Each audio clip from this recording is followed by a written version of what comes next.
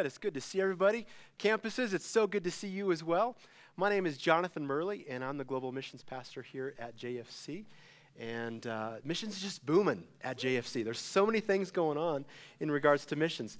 Just a quick update. We are taking our young adults to Costa Rica the day after Christmas Day. It's on December 26th. So we're really excited about that. We have our kids who are going to be going to Peru in March, 9, 10, and 11-year-olds, as well as their parent or parents that are going to Peru. And then we have a medical team. I see a couple people who are here for that. We're taking a medical team to Kenya. So things are just going really, really good. And I'm really excited this weekend that we have Bob and Kathleen Gableman from Victorious Christian Harvesters. And they have a ministry into Mexico, Cuba, and El Salvador. So guys, we're so excited to have you here this weekend.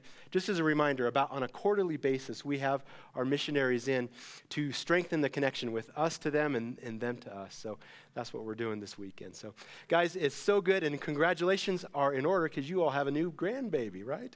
Amen. Terrific. We have a 1-month-old Josiah Boone Gableman who's living in our home.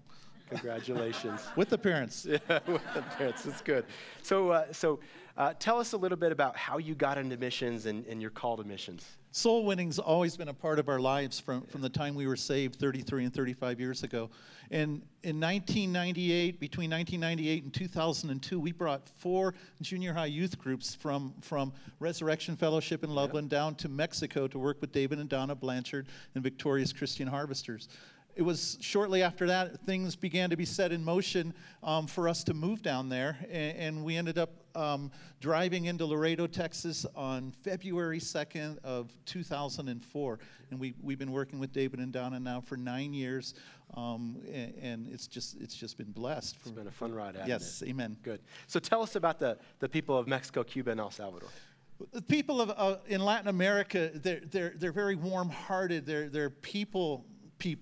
And rather than being task-oriented, they love people. And they're very open to the gospel message. There's such a respect to the gospel. The one issue we have to work through is the religious aspect, that they see contact with God through religious observances and things like that. But they're open for us to begin to share God's love and to direct them into a personal relationship with Christ. So in May, Bob went to Cuba, and they have a ministry, wonderful ministry into Cuba. And you got a fun story to kind of tell us about that. Yeah, we were in Cuba to equip the churches we work with there. We have about 120 churches, and we went to train them and equip them in effective evangelism methods. And we were in the city of Camagüey on the east side of the island, and we were teaching the leaders, our leaders, one morning. And after a 2-hour session, the interior of the ministry showed up to arrest us. And so over the next 2 days, we spent about 4 hours in interrogations, being threatened we were going to be thrown in prison for preaching in an illegal church, being called liars, and essentially things seemed pretty tough. But God's presence and the Holy Spirit's just peace, that peace that passes understanding, was there in the midst of that. And at one point, God's love for these men, the colonel and another officer who were interrogating me, just rose up in me to a point where I had to tell them, right now my only interest is your eternal destiny. Yeah. Where will you spend eternity, in heaven or hell? And I took that opportunity to share the gospel message with them. Before we left that day, I asked them if I could pray over them. I prayed one of those long pastoral prayers over them, their family, and blessing for blessing. Yeah. And then they unceremoniously asked us to leave the country. We spent 4 days in Havana before we could catch a flight out, but in those 4 days, we were under house arrest, but they permitted us to go tour the city.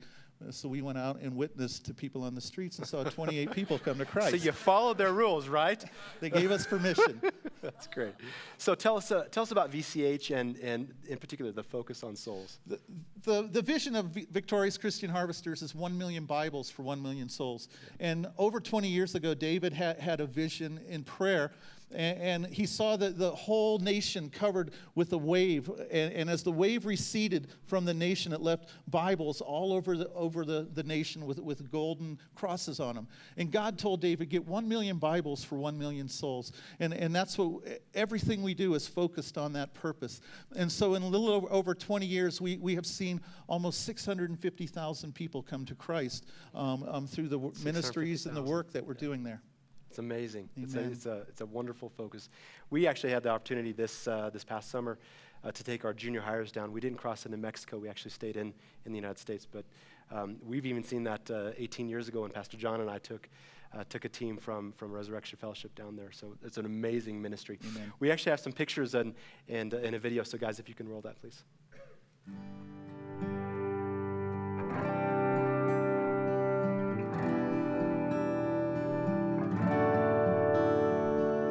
Going down with the ship, I'm here until the bitter end.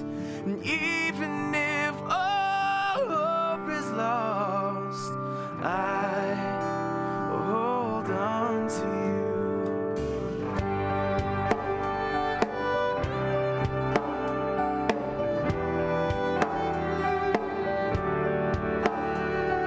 Jesus, won't you flow through me and make me more than just a man? And Holy Spirit, fill the shell, and I will storm the gates of hell. And I will go, call me Lord, and I will go. Call me Lord, and I will go.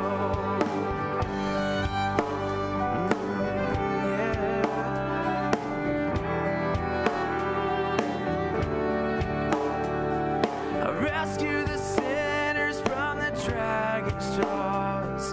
Go anywhere to preach your cause.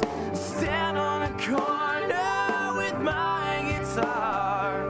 No matter the task, how big or small, it's not about win or lose. It's not about how you play the game. It's all about yes or no. Will you stay or will you go? And I will go. I will go. Call me Lord, and I will go. I will go. I will go. Call me Lord, and I will go. I will go. I will go. Call me Lord, and I will go. I will go. I will go. Call me Lord, and I will go.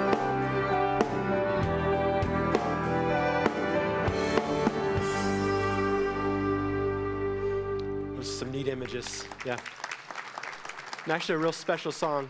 Bob and Kathleen's son wrote that song. So 600,000 plus souls. What does the future hold? Where are you guys going? In the last 3 years, we've developed a ministry where we're inviting anywhere from 40 to 70 churches in a city and bringing them together and training them. We call it invasions. And for 3 days, we equip them in effective evangelistic methods. And then for 3 days, we work with them in their cities to reach the lost. This year alone, we've seen over 46,000 people come to Christ in 7 of these invasions. So in the future, we're going to continue with that. Next year, we plan on being in Mexico City, the city of 27 million people. Guadalajara and Monterrey, both are cities of about 7 million people, along with a number of other cities in Mexico.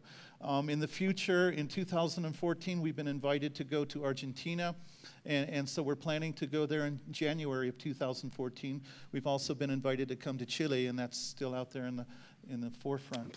So we continue to train and equip the nationals, and our goal, Kathleen and my goal, for the next 6 or 7 years, we know that we will be serving David and Donna in that vision. From day to day, our goal is to just introduce one more soul to our Savior. Yeah, absolutely. Guys, this is an effective ministry. You know, we don't have unlimited amounts of money, so we have to invest in places where we get a good return on our investment. And this is a good return on our investment. So because of your faithfulness and your tithes and your offerings, we're going to send them back to the mission field financially blessed from our church. And if you do want to come and visit with them and visit with us, we'll be out in the lobby at this campus, and then at all the campuses, there'll be information at the Connect, Grow, Serve tables. So thank you again. We really appreciate all that you do. It allows us to do things here as well as all around the world. So God bless you. Thank you.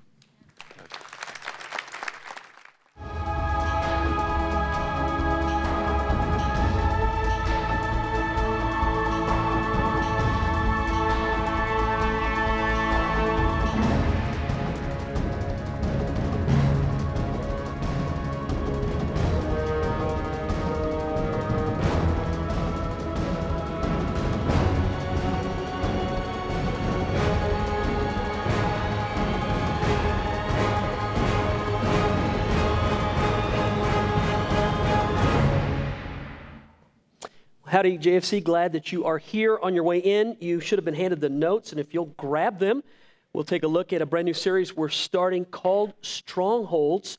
While you're doing that, we welcome all of our campuses, not just here at Lone Tree, Highlands Ranch, Castle Rock, Lakewood, those that live stream us, those that will listen later. However, you're a part of our family. We are glad that you are. It is called Strongholds. I put 3 things down in your notes, if you'll find it right there. First and foremost, this series is going to deal with spiritual warfare, so I don't want to put any fear whatsoever. I'll say this a couple of times through the message today, but take this serious. We ended up in Ephesians 6 last week. We finished our series on Ephesians. Ephesians 6 deals with the full armor of God. We began to talk about spiritual warfare. It was not planned to start a new series after finishing Ephesians on strongholds and on spiritual warfare. It just happened to work out that way. But if you heard the message last week, then you heard me say, in order to effectively combat, fight the devil, to win, God gives us armor that we're supposed to wear, that we're supposed to put on. When we go out and we fight without the armor, it's in effect fighting naked. And I use that picture only to describe that nobody in here would ever enter into a battle without their armor on. And yet, how many times do we go out and daily we engage the enemy and have not put on the full armor? All right, tonight we're going to begin then going into this series talking about spiritual warfare, talking about strongholds, talking about confrontation with the enemy. Remember, you've got to put on the full armor of God. You've got to have the right mindset entering into this. Last but not least, let me just say this quickly. This book right here, it's called Open from the Inside.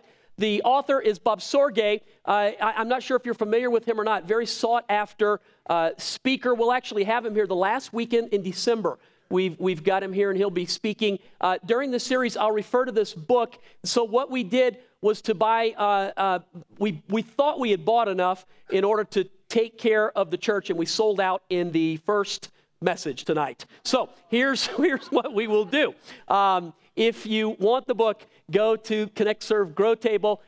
Give them your name. Go ahead and purchase the book. We will go ahead and have the copies ordered and here for you next weekend. And I promise you, if you want one, we will get one to you. Excellent book. You'll get a lot out of it, especially with this series right now. Okay, under transition right there, let's talk about what a stronghold is. You may be new to the thought of spiritual warfare. Maybe you're not even a believer. Maybe you're very experienced in it. You've heard multiple messages on it. In order to give us something that is common ground, put us all in the same place so that we can move forward, let me describe to you, in my mind, a definition for a stronghold. I wrote, it's the location where control and power operate from and are protected to do so. Say it one more time. It's the location where control and power operate from and are protected to do so. A stronghold can exist in many different places. You could have a stronghold in a person's mind. A mindset, either positive or negative, could be a stronghold that is in control. Your heart could be an issue. Your emotions can be a place where a stronghold, either good or bad, is in control. In a physical sense, a stronghold could be a government. You could find a government that is used for good or for evil. The enemy loves to operate in places where governments abuse the people. Of course, God loves to be able to operate in places where a government is built on his principles. So a stronghold can be, folks, you can find it in multiple places, multiple ideas and thoughts. The common denominator is it's the location where control and power operate from and are protected to do so. I put it this way. I thought this made some sense. Whatever controls the stronghold controls you. Whatever controls the stronghold controls you. A stronghold is not a negative or positive thing necessarily. It's what controls the stronghold that makes it negative or positive. I put down, here's two great examples of that. Psalms 18:2 reads this way: "The Lord is my rock and my fortress, my deliverer, my God, my rock, in whom I take refuge, my shield and the horn of my salvation, my," what does it say?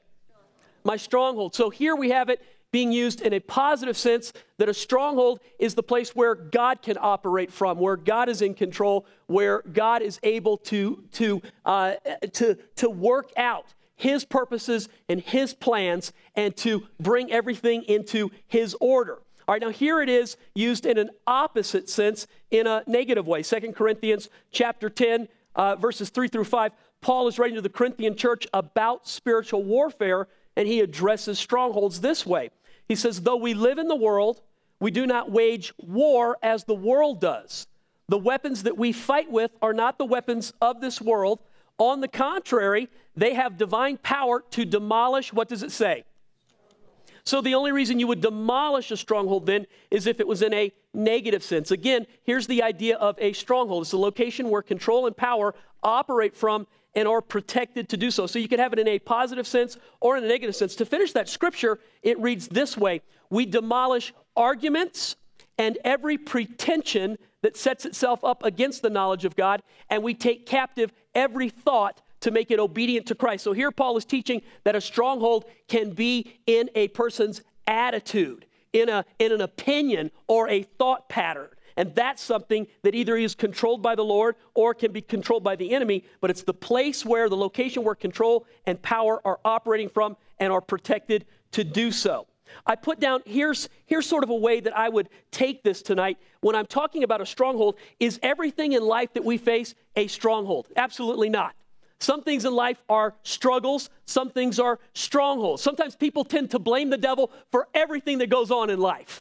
I don't know if you've ever met anybody like that, but they tend to just over-focus on the devil's activities. I remember early on in my ministry, the first year that I was in ministry, I was on call. And on call is just the situation where in the afternoon or in the morning, we divide our days up, morning, afternoon. One of the pastors at all of our campuses is on call in the morning or in the afternoon. And that means they handle somebody that would walk in, somebody that would come in that would need prayer or whatever the situation is. I was on call. It was early in my ministry, very little experience, very little, just green. Had a woman come in, and this is what she said: "Pastor, would you come out and pray over my car?" And I said, yes, that look. No one else saw that look, but he went like this. What? That's what I did. I thought it was a joke. And I laughed, but she didn't laugh. So I said, "Okay, what do you need me to pray for?" And this is what she said to me. She said, "I was transporting dogs and fleas have taken over my car." She said, "I want you to come and cast the fleas out of my car." And I thought one of the pastors that I worked with was pulling a joke on me. They weren't. This woman was dead serious. So I went out. She would not leave me alone. And this is what she said to me. She said, God used against Egypt the plagues of frogs, flies, different. She said, "This is a plague, and I want you to cast." Well, she said it like, come on, don't you have any power? And I was so, in order to appease her, this is what I did. I don't know exactly what I said, but I opened the doors to the car, and I said, get out, or something to that effect. And it worked. It worked. She came back, listen to this. She came back and she said, they're gone, and I brought my vacuum cleaner. And I said, what? She said, this vacuum cleaner does not work. She said, I want you to pray over it. And I did. And it worked. It worked. I cannot explain that. I do not think that the devil lives in your vacuum cleaner. That's not what I'm saying, although he has been known to take up residence in some car engines. However, this situation, I think sometimes we give the devil too much credit. We tend to look at everything that goes on in life, anything that goes wrong, well, the devil did that, or the devil's responsible for that. Sometimes believers in particular tend to talk more about what the devil does than what God is doing. I think that's a terrible mistake.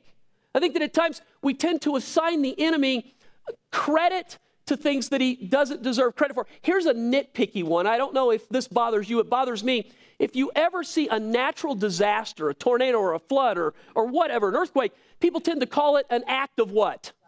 I hate that. Why don't they call it an act of the devil then? What's wrong? The Salvation Army, I love this. The Salvation Army has adopted a theme, and listen to this theme for the new year: combating natural disasters with acts of God. I love that.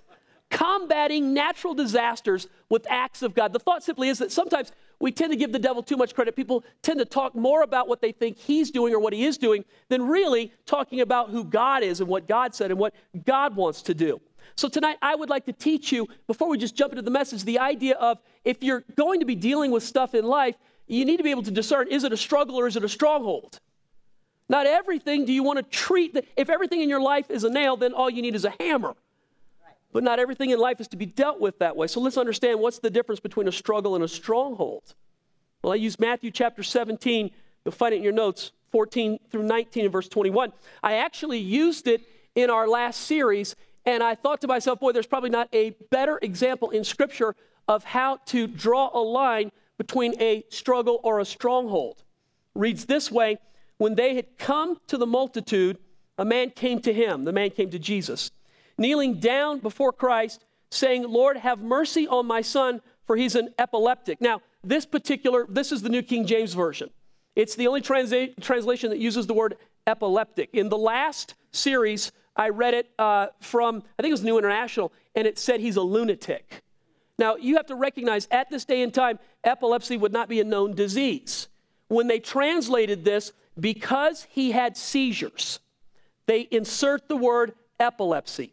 The reason I think this is interesting right here is I don't think epilepsy is the devil. I think that epilepsy is a condition that it would be a struggle as opposed to a stronghold. Let me show you the difference here in just reading it and how we decide that. So when the man came to him, kneeling down to him and saying, Lord, have mercy on my son. He's an epileptic and he suffers severely, for he often falls into the fire and often into the water. I brought him to your disciples, but they could not cure him. Jesus answered him and said, faithless and perverse generation, how long shall I be with you? How long shall I bear with you? Bring him here to me. Jesus rebuked the what? Okay, we're not dealing then here with a physical malady. We're not dealing with a sickness. We're dealing with the demonic. They just happened to they inserted the word epilepsy. So if you're sitting here tonight and you deal with epilepsy, under no circumstances am I saying you're possessed. Please understand that. It's just an unfortunate word that they inserted here. The reason we know it's not epilepsy, what he had is that the demonic would actually exercise control in his life, and it was a spirit of suicide.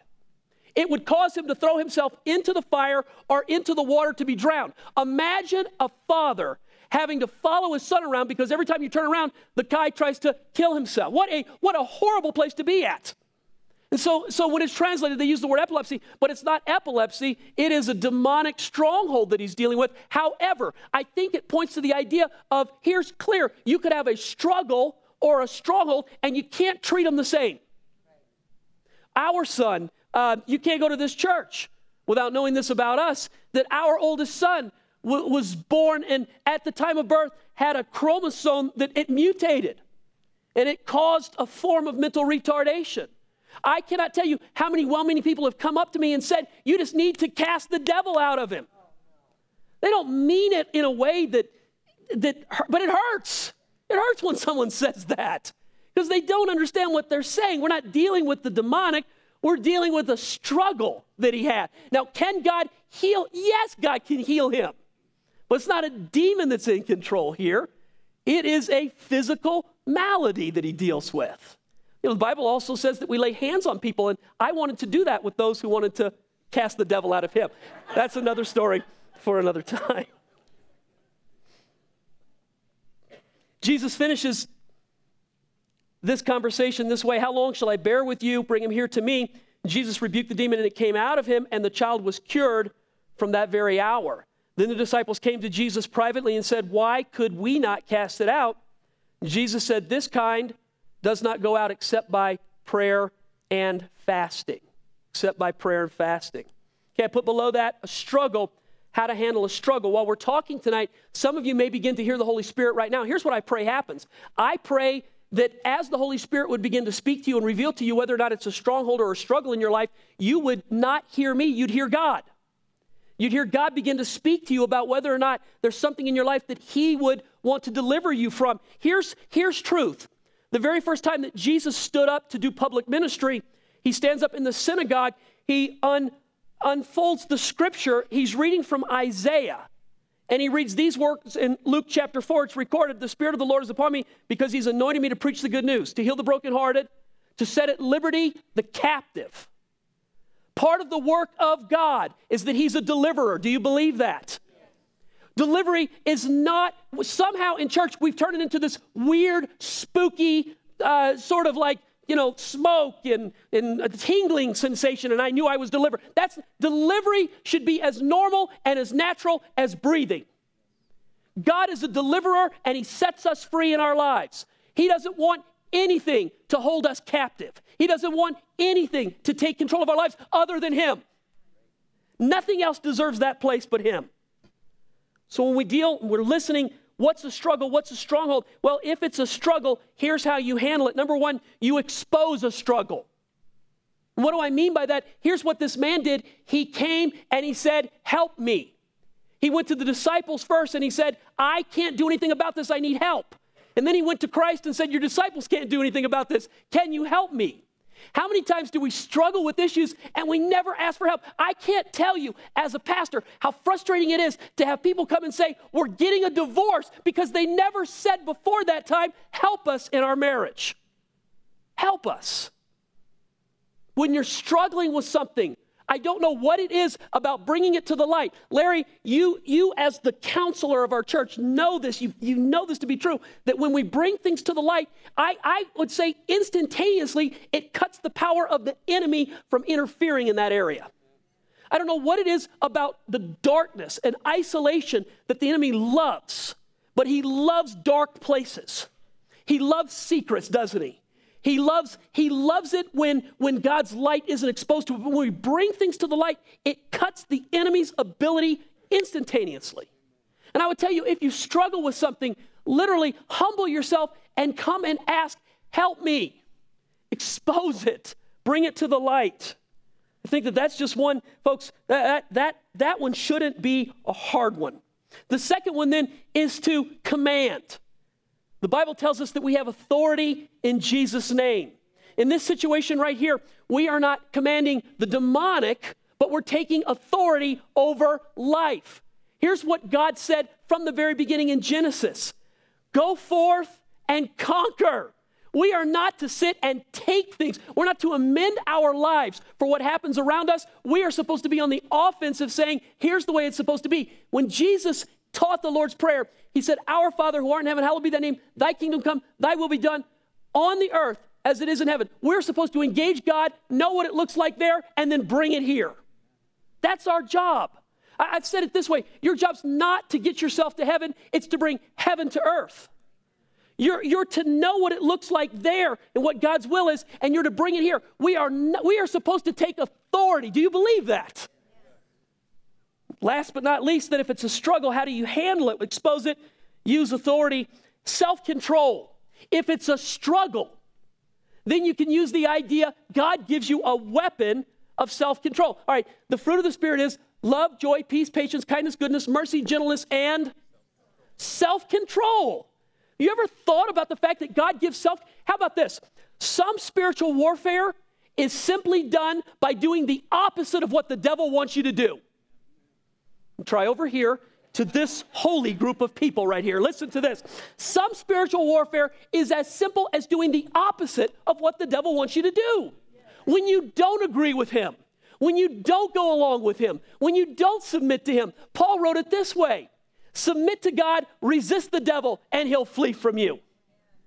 Submit to God, resist the devil, and he'll flee from you. The idea of self-control. When it's a struggle, self-control works. When it's a stronghold, self-control won't help you. Did you hear that? When it's a spiritual issue, then self-control is not the answer. Put down then below that a stronghold. What do you do if you recognize a stronghold in your life? Well, first and foremost, you are mighty in God. His power is your power. If it's a spiritual issue, you don't go to fight the devil with your power. You've got to fight with God's power. Please say amen to that one right there. You don't fight the devil with your power. You fight the enemy with God's power. Put on the full armor of God. We never go out of our own accord, in our own authority, in our own power to take on the enemy. If you do that, you'll be slaughtered. You go out in the authority that God gives you. There's no other name given by which men can be saved. That name has authority. That name has power. Every knee shall bow. Every tongue will confess Jesus is Lord. We take authority over everything that exalts itself against the knowledge of Christ. We tear down the strongholds that rise themselves up using God's authority. If you got a stronghold in your life, the first thing that you do is you recognize you're mighty in God. You're not mighty in yourself. You've got to use God's power, his authority. The second one, Jesus said this, listen, fast and pray. I got the same reaction in the last service. If I did, I know it's facetious. I get it, but just if I did tonight, okay, those of you who want prayer for financial blessing in your life, you want God to increase you, line up on my left, you're right. Those of you who want prayer to fast and pray for the next 2 weeks, line up on my right, you're left. Which one do you think will get the best result tonight?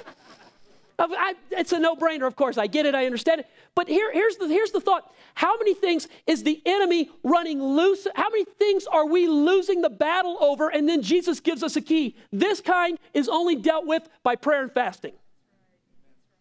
We hear those words, and for some reason we tend to think they don't apply to me. I don't have to do them. I don't need to do that. When it comes to the idea of suffering or having to go through difficulty, I think our thought is, as long as it doesn't hurt me, I'll do it. I'm not quite sure that that's the gospel. I'm not quite sure that that's the idea. Here, Jesus is saying this kind only comes out by prayer and fasting. Some things in our life, some spiritual issues are only dealt with through spiritual answers. Prayer and fasting. Last but not least, how do you deal with a stronghold? Mighty in God, his authority, fast and pray. There has to be a transition of power. Let me explain this. Now, folks, I want you to listen to me. Intentionally kept this front end as quick as possible so that we could have a ministry time. I want to give God a chance that if you hear the voice of the Holy Spirit and you go, there's a stronghold in my life and I would like it dealt with tonight, here's what I believe. You don't have to leave here the way you walked in here. That you can leave here with Christ delivering you. The Bible says clearly, everything against us was nailed to the cross of Christ and has been taken out of the way. Anything that we're dealing with in a stronghold, here's our option tonight is we don't have to put up with it. You don't have to live with it. Jesus is a deliverer. He is a deliverer. And I believe that God will deliver people tonight. Let me talk to you quickly about a transition of power.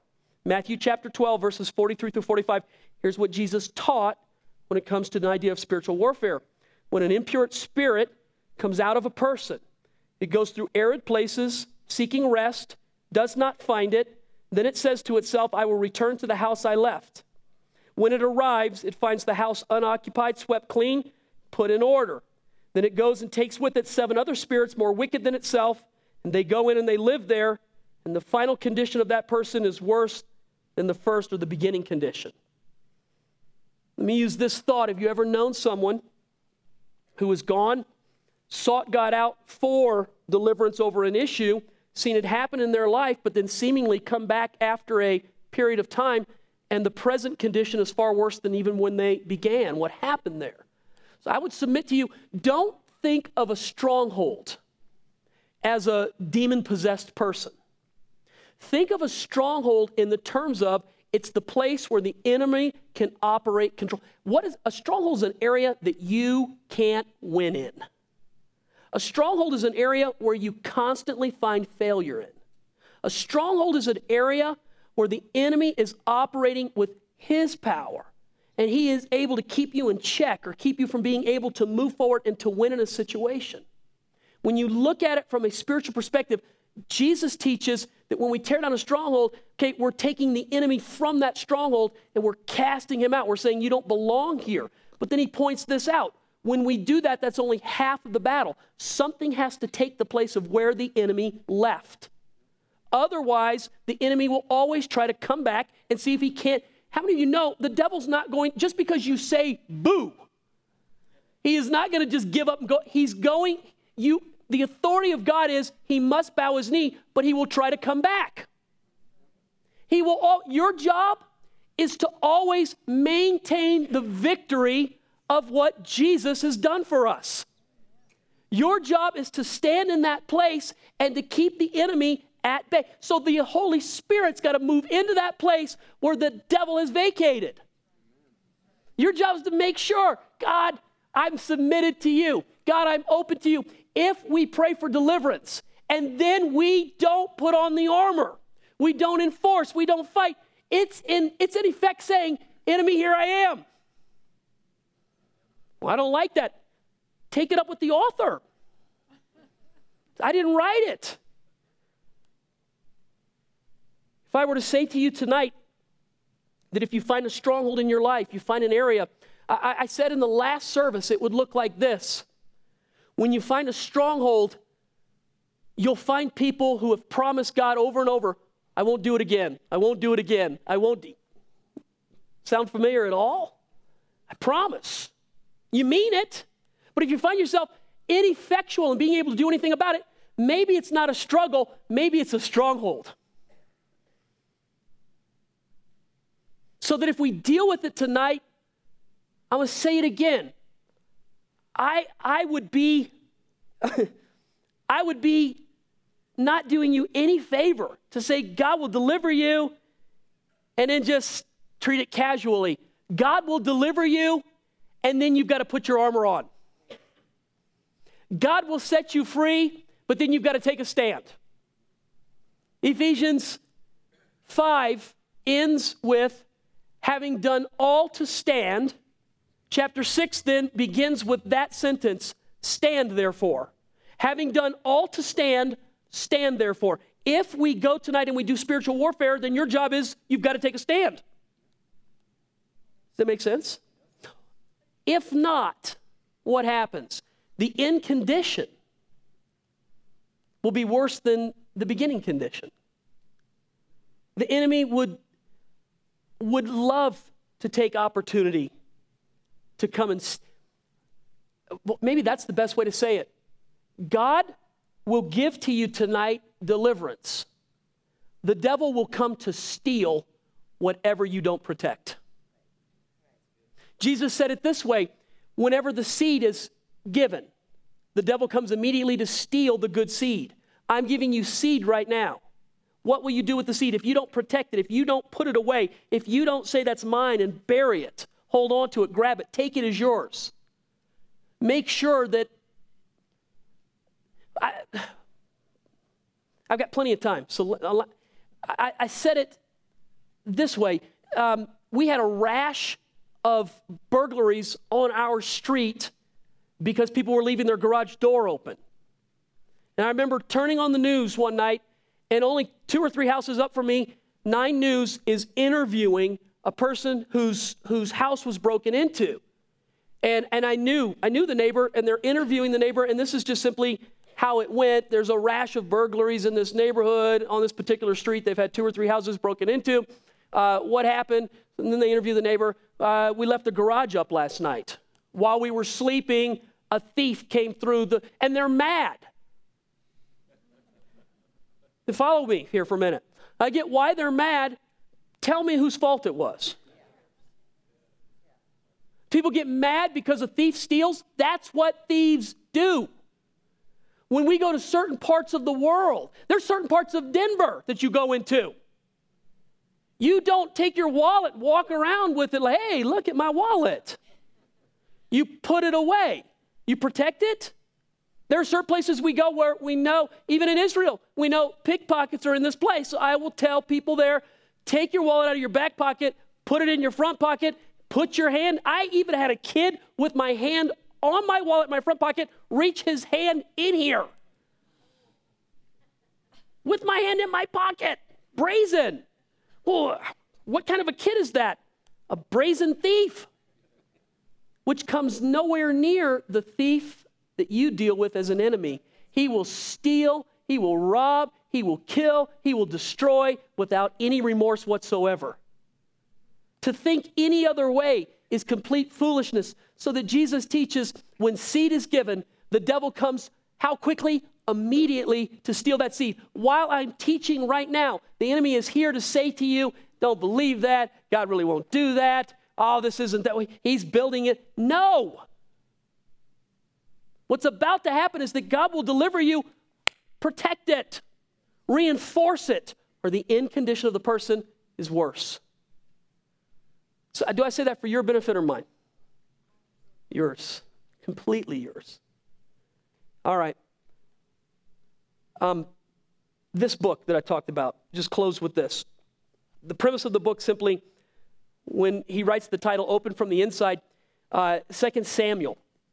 He deals with a story out of David's life that goes like this. David, when he went to establish Jerusalem, the city of David was the place that David was going to take and occupy for God, and the enemy had a stronghold there, and this is what it said. David was unable to break through the stronghold. David was used to doing battle by coming directly at something and hitting it as hard as he could. He was used to pulling his sword out. David was a physical fighter. He was used to doing things physically. He came across a stronghold that physical power was not enough. It didn't work in this case. So David did this. He went to his men and he said, any one of you that can figure out how to get inside of this stronghold, I will make the general, because anyone that's that smart deserves to be in command. What we're doing, what we've always done, isn't working. We can't take this stronghold going at it directly. So we need for God to show us. And any one of you that can figure out how to get in the stronghold, I'll make the commander.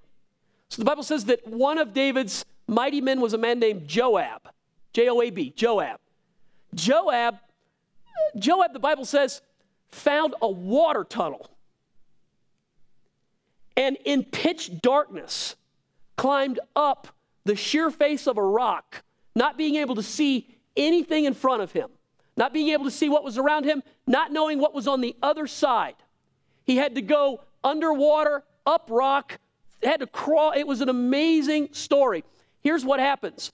Joab ends up infiltrating the city of David where the enemy had his stronghold. He comes up in the middle of it. And while the enemy is asleep, he comes in, opens the gates, and allows all of David's mighty men to come in and take the city. It's a tremendous understanding of spiritual warfare. And I would just relate it this way. Some things in your life are not going to be dealt with your power coming up against it, yelling at it, hitting it, screaming, trying with your might to fight something. Some things you're going to have to be led by the Holy Spirit how to infiltrate it. And it may be dark, and it may be difficult, and it may take all the faith that you have. And in fact, some of the series that we'll teach on is how to hear God when everything else around you is so dark. How to be led by God. how to be able to have the Holy Spirit take you into places that nobody else knows. But the bottom line is, David's men were able to do this. They were led into a new kind of warfare. So I would submit to you tonight that maybe what is going on in your life, maybe what you're hearing right now, you've tried for a long time to be successful overcoming something. You haven't been able to overcome it. What if God is saying to you tonight, you've got to get my wisdom on how to handle this stronghold in your life? The Holy Spirit's got to lead you. I'm going to show you something. I'm going to take you to a place where I'll show you how to do it, but it's not going to be done the way you've always done it. It's not going to be done with your power or your ability. It's going to be done with my power and my ability. If I were to say to you tonight that God's speaking to you and God's calling you, and if you want it to be delivered, He'll deliver you tonight, would you take the opportunity? I was surprised at my response in the last service. I knew that a lot of people would say, yeah, to that. I was just, I think, overwhelmed with what the Holy Spirit did. It raised my faith. Now I've got expectation for all 9 services this weekend. I would love to have people delivered left and right from fill in the blank. The word that I got in the last service, I just put down addictions. Addictions are one of those things, man, it can hold on to you.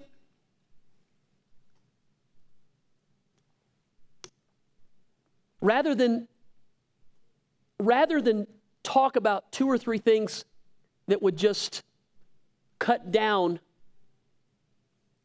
so many people from going, okay, God wants to deliver me. If I name what I think God wants to deliver people from, it will only hit a few people. But if I leave it open for you to ask the Holy Spirit, is there a stronghold in your life that God wants to deliver you from? Man, maybe it could open it up for a lot of people to come into the kingdom.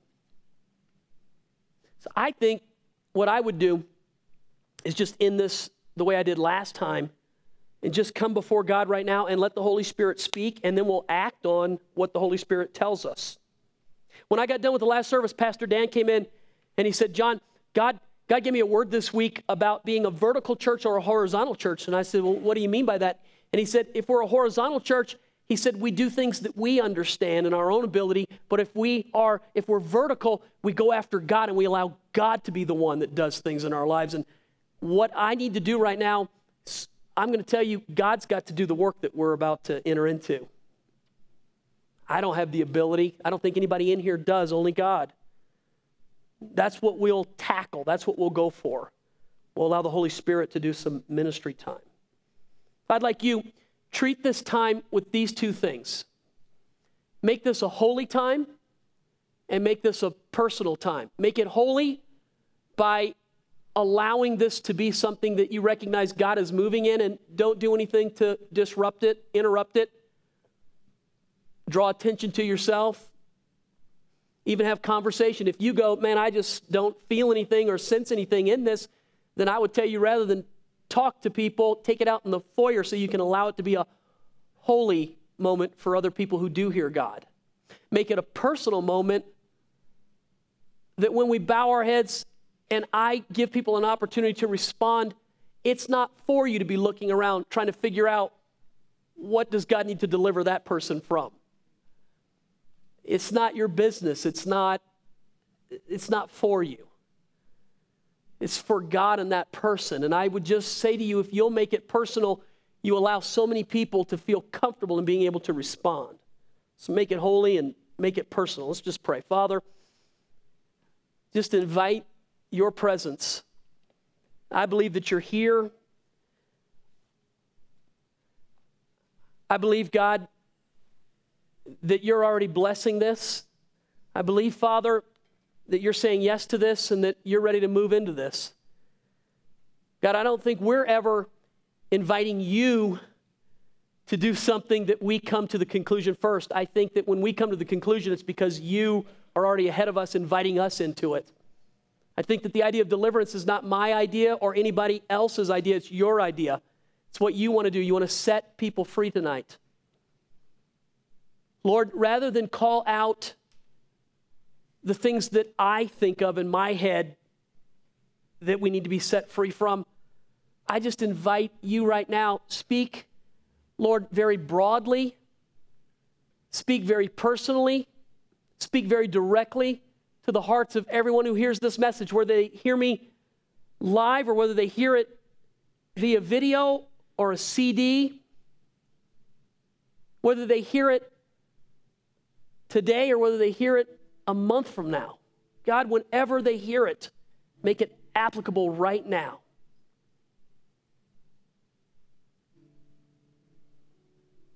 Church, here's what I said, that some of you, as I'm teaching, the Holy Spirit will begin to speak to you about it, and it will become so personal that you may not even hear me anymore. You'll be thinking about an area in your life that God wants to touch, a place that God needs to bring His power to, a place that you need to bow your knee to with Him.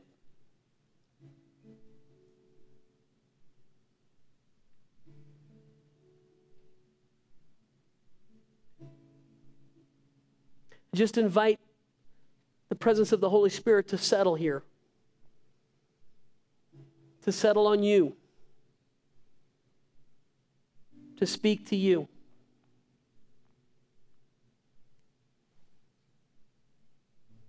Maybe it's a stronghold of the mind, of the heart. Maybe it's a physical stronghold.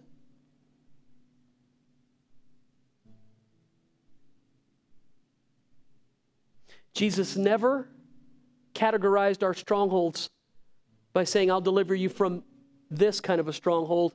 He's a deliverer. Whatever comes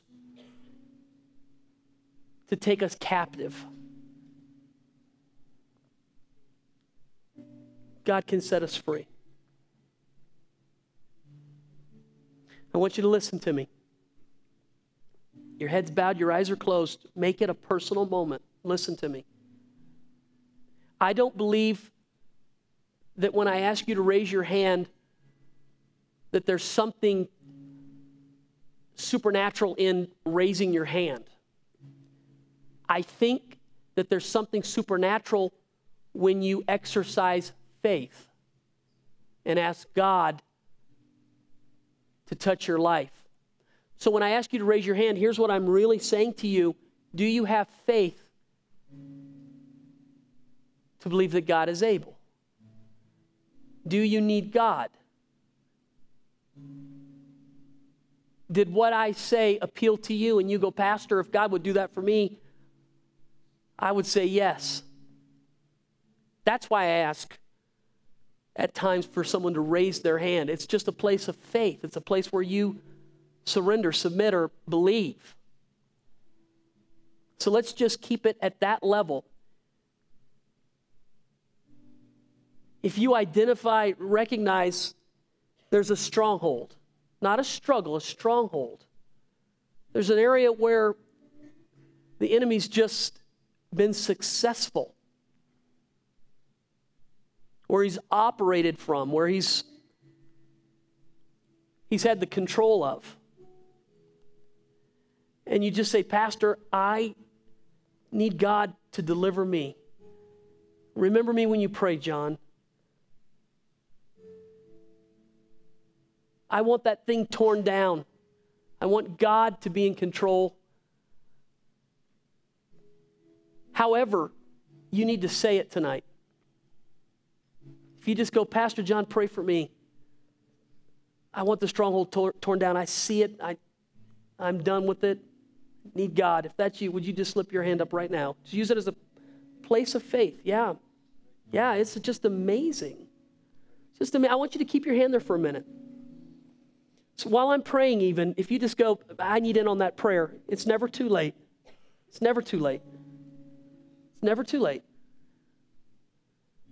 It's just a place of faith. Just, hey, I'm connecting with God right here. Okay, in the name of Jesus, we take authority over that stronghold. In the only name under heaven that brings the dead back to life, that stops the demonic in their tracks. That name that all authority can be exercised through. It's in that name right now that we tear down this stronghold. It is not in our authority, our ability, our energy. It's with the power of God. Jesus said it this way, greater is he that is in you than he that is in the world. It's with that we tear this down right now. It's there that we take authority over this thing. We ask that the Holy Spirit would fill any void, any place that the enemy is forced to let go of. We ask immediately that the Holy Spirit fill that place and that God give you wisdom to recognize that area must be submitted to God. That area must be guarded. That area must be kept.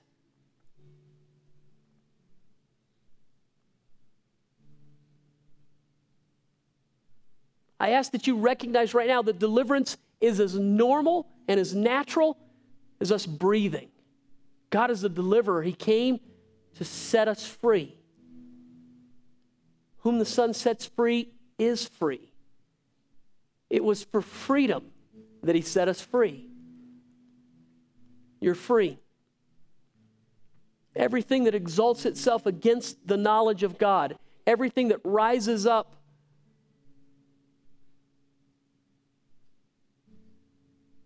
has to bow the knee right now. Those areas out of control, maybe a better way to say it is those areas that have been under the control of the enemy must surrender. We ask that the Lord build the house there. The Lord take control, that the Lord have all authority.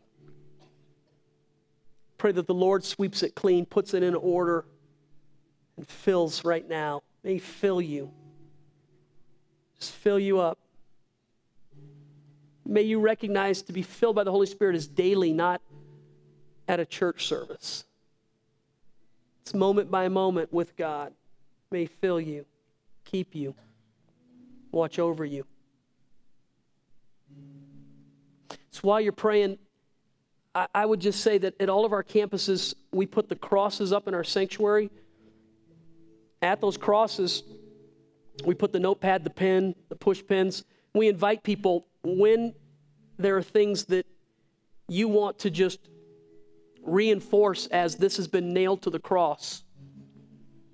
We invite people to use our crosses for those purposes. Altars are places of surrender. While there's no power in a piece of wood or carpet, there's great power in the symbolism and in the reality of surrender and of giving things to God, committing things to him. And I just, as our worship teams come to lead us into a time of worship, man, I invite you, let this be a holy time. Worship is warfare. Many times when Israel would go into battle, God's commandment was, worship me. Send the worshipers out front. And while Israel would worship, God would fight the battle and rout the enemy. Here's what I would pray over you tonight, that rather than you getting hyped up, thinking you're going to take on some battle, here's what I would encourage you to do. Worship God tonight and allow him